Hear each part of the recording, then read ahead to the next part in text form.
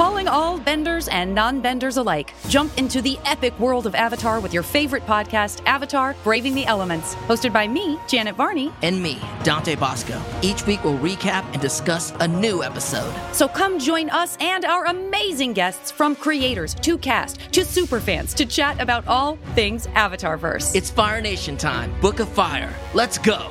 Listen to Avatar: Braving the Elements wherever you get your podcasts.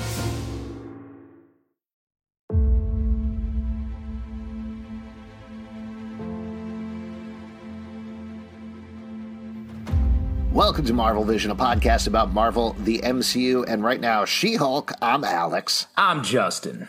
I'm Pete. And we are going to be talking about She-Hulk Episode 7, The Retreat, which is live on Disney Plus right now. Uh-oh. We got some applause from Peter J. LePage. I think he's a fan. Maybe the best episode yet. Come on, this was straight fire from start to finish. Well, hold on. If people haven't checked it out, brief recap here, or if you have checked it out and just don't remember what happened because you were very tired when you were watching it this morning.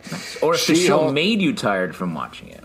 Any of those possibilities. She-Hulk has gone out on a date with Josh, the guy that she met at the wedding. Seemed to be having a nice time, but just as he ghosts her, she is called in to check out what's going on with Emil Blonsky, the Abomination, who is up at his retreat, hence the title. Turns out he has a support group for recovering supervillains that he's working with, and by the end of the episode, as you'd imagine, they end up helping Jen with her romantic problems as well, with a little twist that Josh seems to be working for the big bad of the series, the Hulk King himself. Whoever that may be, I guess we'll delve into the very mysterious identity. It could be anybody. It could be anybody out there. Absolutely. But as we always have been doing, and I think, Pete, you've been off for the past couple of episodes. Well, yeah, I've been on vacation. Episode, I guess. We like to start off with a little bit of a She-Hulk heat check, see how everybody's doing, how they're feeling about the series, because we've had some wildly varying opinions on this. All over the place. Wow. All over the place. But Pete, it seems like you like this one, so why don't we start with the positive and talk about that first? Yeah, I guess of the three of us, I'm the least dead inside, so I mean that probably explains why I'm having so much fun. We know that's not true. We're going to do a host dead check right after this. Oh man, set myself up for that one. But yeah, I'm having a blast. I think that it's a weird show. You know, you don't know what you're going to get from episode to episode, and I feel like this was a really fun one. We got to see some B-list characters, got a hilarious backstory. I really appreciated what was happening. This is, since I think, I could be wrong about this, but maybe let's move from most positive to most negative. This is the second week in a row that I felt like I could totally tolerate this show. And I know that's very much faint praise, but I was like, sure, fine. At least we're focusing on something. I don't love a lot of these jokes. I was telling you, Justin, before we got on, I was trying to recall how many times I've laughed at the show, and I think so far laughed out loud once, maybe chuckled twice, if I was... Maybe a chuckle. Maybe a chuckle. So, who are you? That's how I judge a comedy. I know there's been some discussion in our Patreon Slack about whether this is a comedy or not, which I don't think is a very good sign for something that is literally categorized as a comedy. But... Well, I would argue that a comedy that fails to make you laugh, you can't just not call it a comedy. You 100%. Can't be like, no, it's a drama. It's like, no, that's not 100%. How it works. But I will say this episode was written by Zeb Wells. We've been really enjoying a lot of his comic book work. He's been killing it on Amazing Spider-Man now in particular. You might also know him. He's done a ton of writing on Robot Chicken and related shows there. And I got the feeling, at least, this was giving me what I've kind of wanted from the show all along in terms of balancing somewhat Jen, her romantic life, being She-Hulk, bringing in supervillains and really doubling down on that as a metaphor for stuff and working in the superhero world. Justin, you and I talked about this a little bit at the wedding, how frustrated I was in the last episode. At the wedding we went to together. Yes, we got married. Did we mention that? Yeah, wow. Yeah, sorry, Pete. I know you guys Wait a second. I'm already Jedi married to Justin, and now you guys are, wow. Marvel this married. Is trying new things. Yeah, Marvelous Miss You Married. missed one up, and people just anyway, run in the out wedding, on you. the last episode, it didn't really play the superhero card at all, very purposely, which I found frustrating. Here, at least, they were leading into that, and I did go again. That's fade praise, but try to grasp onto whatever I could like about the show. There's a lot of things I did not like about this episode, but I'll turn it over to Justin for probably the most negative take. No, actually, I'm going to go the other way. I thought this one, from a structural standpoint, worked better than so many of the episodes. Like, I felt like it was making sense. There was a logical progression of things here, and I agree with you. It was fun. It was fun. Yeah. It was fun. There were some like details I could get behind, like seeing Miss Piggy open the bars open. Jen watching it while she was waiting for her text to come through from Josh. So then there were some sort of comedic premises that I think I was like, yes, waiting for the text. Great. And some of the focus group stuff at the end, it's still not funny. It's still not funny to me. Like, I want the jokes to work, and they're just not there. And I don't know why. The part where he was like, Josh has insulted the whole group. We ride tonight. You didn't think that was hilarious? Yeah, that was fun, but like it doesn't rise, like it doesn't have that sort of comedic confidence that I want to come from a comedy. Let's talk about this, because I think one of my issues with the episode, and it kind of skirted here, I don't think it went totally in the negative direction, but playing the joke of like, these are supervillains, but they're actually sensitive men. I was like, I get it. I've seen this a million times in sketch comedy shows and improv scenes. But the perfectly stacked chairs bit. And I think what maybe Alex and I can agree here. Like, I agree, there even are jokes here. It's just they're what in the comedy business called clams. They're jokes that are like you've heard before. You know this joke, you know this premise, so it doesn't get you. And I think this show and this episode specifically, it's starting to come into focus. The structure's there, the comedic sensibility is there. It's just the jokes they're choosing to go with are the A jokes, like as in A to C. I want the C jokes. I want the jokes that are original, a little bit of a stretch of the brain, and aren't so clammy. Yeah. Well, sometimes when you have a nice clam chowder or something, it's enjoyable. So, like, to see a show that's trying to figure out who it is, like, make some jokes, and like having, maybe it's kind of like the sensitive man group is, overplayed, or what you've seen it a bunch. But when she's like, I'm hurting for a yurtin, it's like, oh, we're having fun with it. You know what I mean? It's like these characters are banging into each other, and it's like, I don't know, to see them all get behind Jen and kind of like have a kind of like an honest moment where she kind of like, got to grow a little bit but oppositely shrunk, I thought was a cool kind of thing for the character, and a show that maybe is all over the place to kind of have this.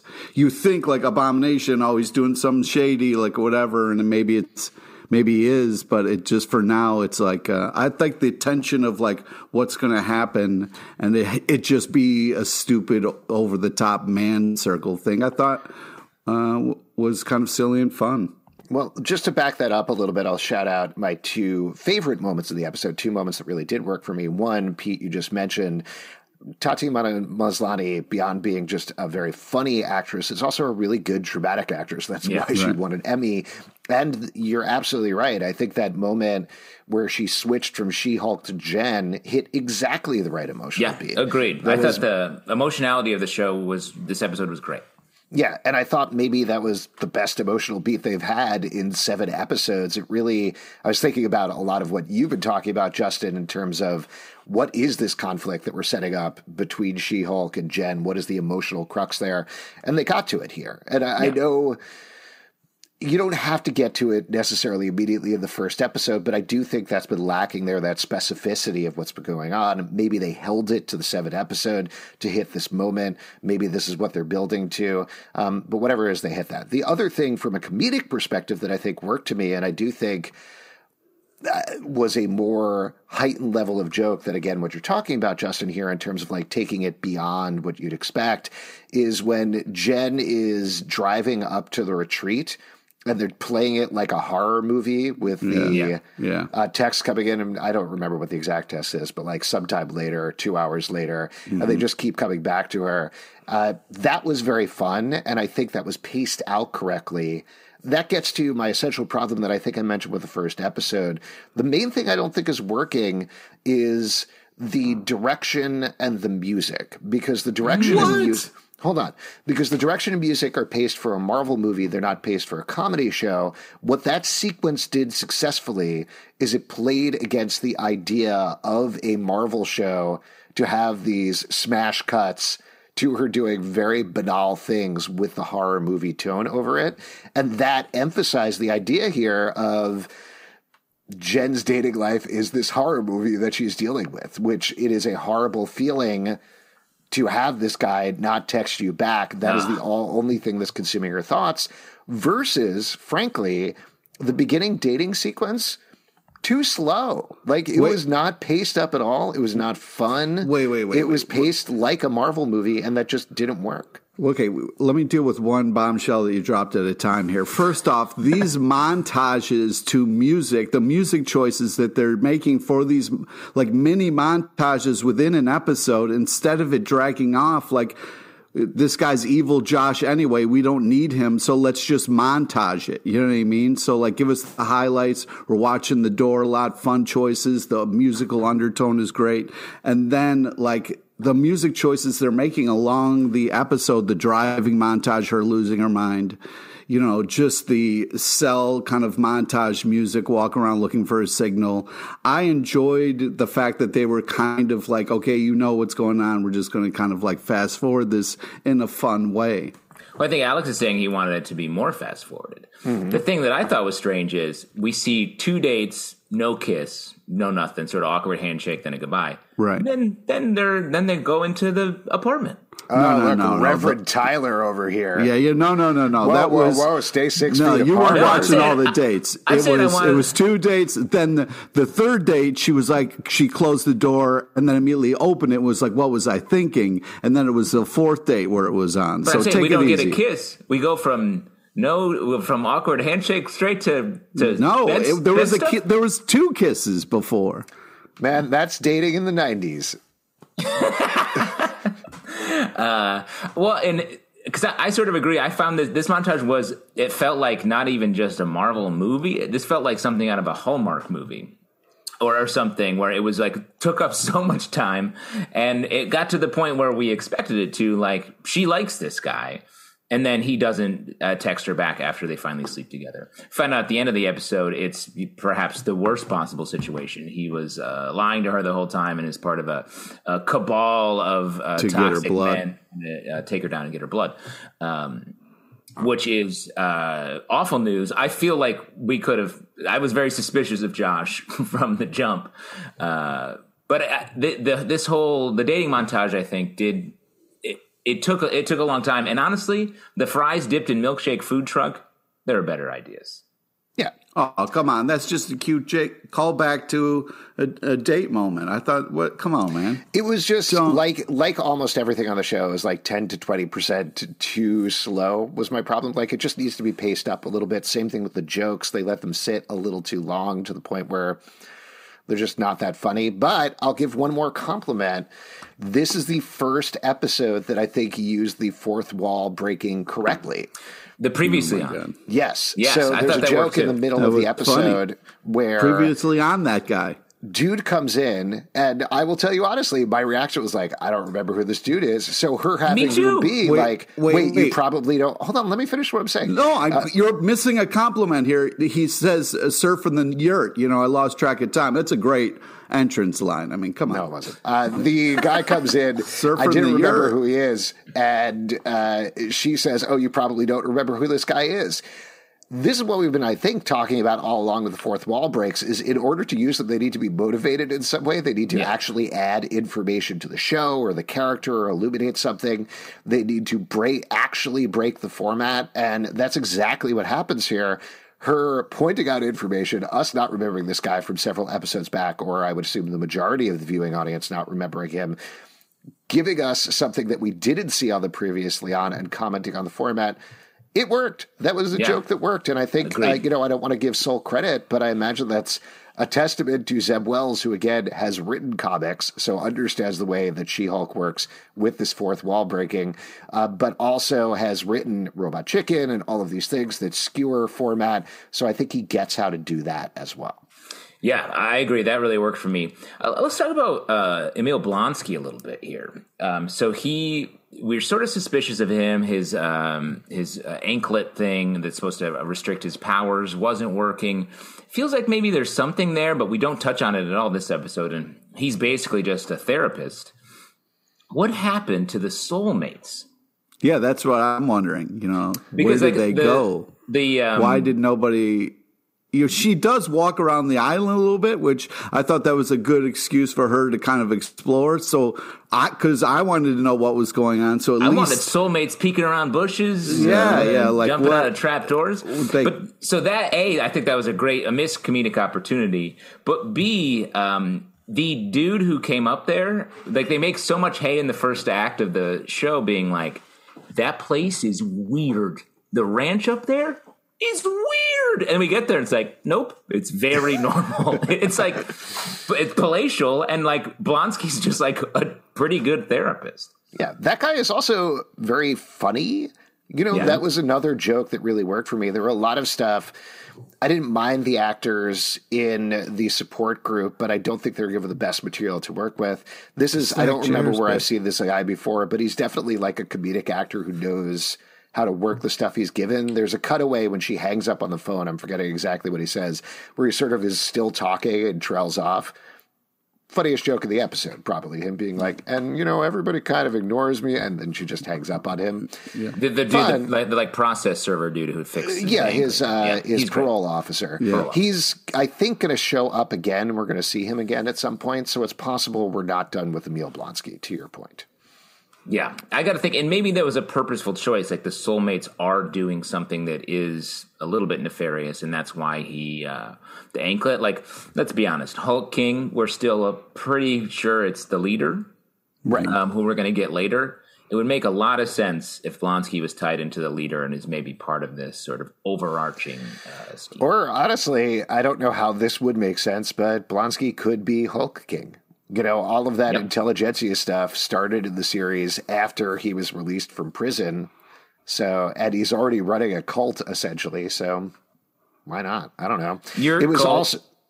Just to follow this line of logic down, I did think it was a little weird that all of the, I don't know if you call them patients, but the people at the retreat, they were all male supervillains. So if we want to follow the intelligentsia thing with the toxic masculinity thing, maybe he's playing both sides, right? Like he's recruiting these men, telling them to be empowered with themselves, teaching them how to do it, and then they are completely following him in order to get Jen's blood for whatever reason. So maybe he can create more Hulks, maybe he can create more She-Hulks out of the soulmates or something like that. I don't know. Do you think she's going to have to fight her therapy group? Maybe not the therapy group, but maybe, again, I'm just sort of like wildly speculating here, but since we haven't seen the leader of the show or had any mention of leader of the show, if Emil Blonsky is the big villain, he turns the soulmates into a bunch of She-Hulks, and She-Hulk in the last episode literally has to fight versions of herself. That makes a lot of sense. That would make a lot of sense. It would emphasize the emotional conflict. I don't know. I trust the show to go that far at this point, but pure speculation. I guess we'll see what happens. That's cool. And that makes me think she would almost have to beat the army of She-Hulks as Jen. Mm-hmm. Like she would fight them maybe and lose. Or Peter like this idea in an academic decathlon. Oh, that's fun. Mm-hmm. First, before we're kind of getting ahead of ourselves, I do want to kind of talk a little bit about some of the humor in case other people enjoyed it. Like some of the dialogue, like the radical accountability line I thought was funny. If you guys disagree or whatever, but I thought the freshly stacked chairs bit was funny, and the fact that it got called out, and then the fact that like the bull is triggered by the matador. I enjoyed it. Did you like the mechanical bull line that was later called out as being not a good joke by the star of the show? I didn't. Just to mention these names real quick, in case you missed them. So we had Manball, who was played by Nathan Hurd. El Aguila, played by Joseph Castillo-Midet. Saracen, I believe, is how you pronounce it. Saracen, played by Terrence Clow. And Porcupine, played by Jordan Aaron Ford. I have to say, nothing against these folks. I was a little surprised that they didn't use the Marvel muscle to get, like, some name actors in there, specifically with Porcupine. I thought it was, I don't know. I thought he was going to take off his mask. And I know he's elsewhere in the Marvel universe, but like a Hannibal Buress type level person or somebody. You're like, oh, it was him under the mask the entire time. But the actors were fine. I think they did a fine job. So it was all good. Speaking creatively, I thought we'd get a little bit more of name comic book D or B list villains here. We sort of get some, these were Porcupine, obviously we know, and Saracen has maybe showed up in the comics, but Manbull and I didn't know El Aguila. I think he is from the comics. I think they're all from the comics. Manbull, I do know. He showed up as like a D-list villain. It was very surprising to me. Yeah, they're all in the comics. Characterized them as B-list. That's really giving them an upgrade there. Well, I think for the bit that they used them for, you need a lower tier kind of thing, just because. Definitely. But I enjoyed it, man, and and the fact of in the nice credits at the end there, where they do the nice color paintings, you got to see Porcupine taking to the cleaners. So some real. Yeah.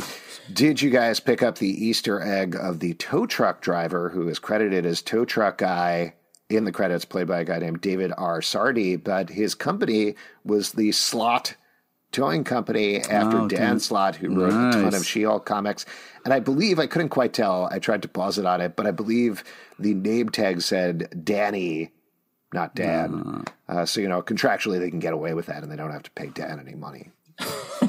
For appearing, for the actual comic book writer Dan Slott also being a that would have been great if they panned over and Dan Slott was driving. Yeah. Oh man. Yeah. Great. I think we did it. I think we covered it. Any other notes from the episode you want to mention? Yeah, I also really liked the part where it was like, what was the last text you sent? And then they were like, what did you do? I thought that was a fun. Like, we're all kind of like, yeah, that was the last text, but it turns out it wasn't. Not to go the other direction, but all of that stuff was my least favorite just because, again, I don't think they went this far, but it definitely had the characterization of a improv scene from like 20 years ago where people were like, it's funny because they're like kind of being gay a little bit with each other and they're acting kind of like gay men, but they're straight. Don't even worry about it. No, I was talking about the text. I wasn't talking about that bit. I agree with you on that.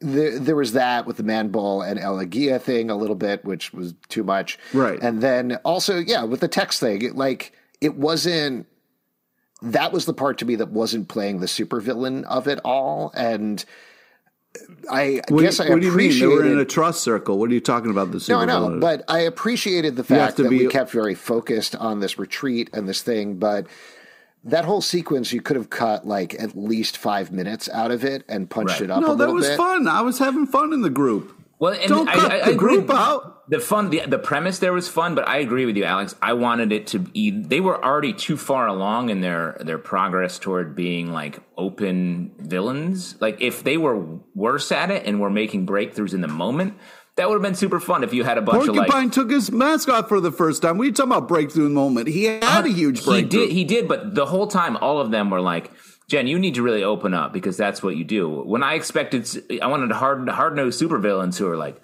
open up. I need to open up my plasma gun because I'm the Plasminator. And then later for him to be like... I'm going to give a semi-random reference, but I do think it's the exact same thing. I don't know if you guys have seen Wreck-It Ralph, but there's a villain support group towards the beginning there with video game villains, which is great. Yeah. Completely gets to that. And each of them, this gets back to what we've been talking about a lot, each of them has a very specific character game.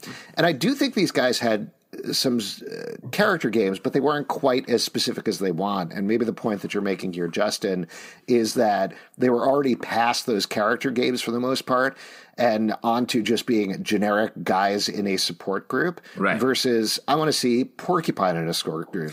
I think Saracen... he's a guy who isn't a vampire but wants to be.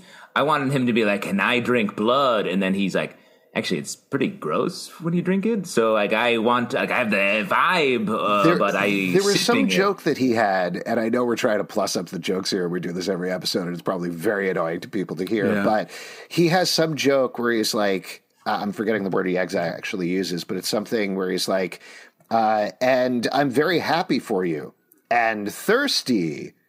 And it should have been the other way around. It should be like, this is making me very thirsty. I mean, happy, you know? Well, either way, I liked what happened after that, where he was like, I've gone off the rail here, guys, bail me out. Someone bail me out. And then someone else started talking. Fun. I thought that was a fun bit.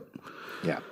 I don't know. Maybe I spent a lot of time watching the show, wonder what went on behind the scenes in terms of like budget and setting and everything like that, because things like this made me think, they had a short amount of time to film exteriors on whatever this location is and then had to move everything into this retreat group because ultimately having a half a day there, keep coming back to that support group over the course of a couple of days where like she leaves, talks, some other things happen, they come back. But instead we spend, I don't know, I didn't time it, like 15, 20 minutes, maybe a couple of hours, whatever it is. It certainly felt like that in this room. They could have shaken it up a little bit. Well, agree to disagree, I guess. Let's go to the vision board and talk about what we want to see coming next on the show. Pete, let's go to you first. What's on your vision board? Well, first off, I think that we got to, find out what this blood's being used for. I'd like to see maybe like what's going on in this, the Hulk King kind of supervillain layer, what's going on over there. More time with her friends and more lawyering fun. And, I feel like just kind of moving it forward. But the last couple episodes have been solid, and I'm sorry you guys don't think so. Well, I really like your theory, Alex, about sort of where we're headed from a supervillain standpoint, where Blonsky is the Hulk King. I also think the leader could definitely do that. From just a She-Hulk perspective, though, I want her to take more power and more control of her own story in this show.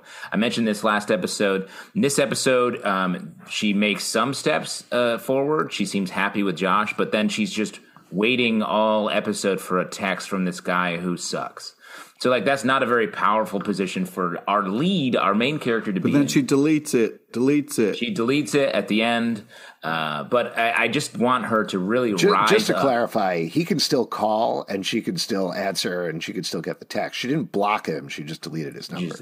Yeah, that's how phones work. Interesting. Yeah. I've never deleted a phone number. I've never deleted a person from Come right back anytime.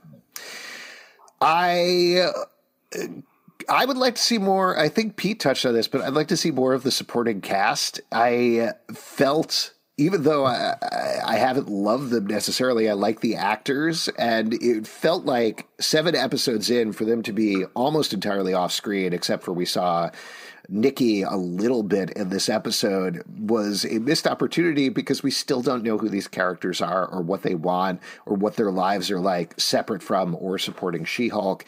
So I assume we'll get more now that she's going to be back in LA for the next episode. I want to see this rocking and rolling. Like, they have the pieces in place potentially. Let's have a absolutely killer last 2 episodes. Nothing can make me happier. Yeah, 100%. Give me in that sweat I want in. If you'd like to support our podcast, patreon.com/Comic Book Club. Also, we do a live show every Tuesday night at 7 p.m. to Crowdcast and YouTube. Come hang out. We would love to talk to you about She-Hulk. Apple, Spotify, Stitcher, or the app of your choice to subscribe, listen, and follow the show at Marvel Vision Pod on Twitter, Instagram, and Facebook. ComicBookClubLive.com for this podcast and many more. Until next time, stay marvelous. Keep surfing the yurt. Princess Feather Chicken for life.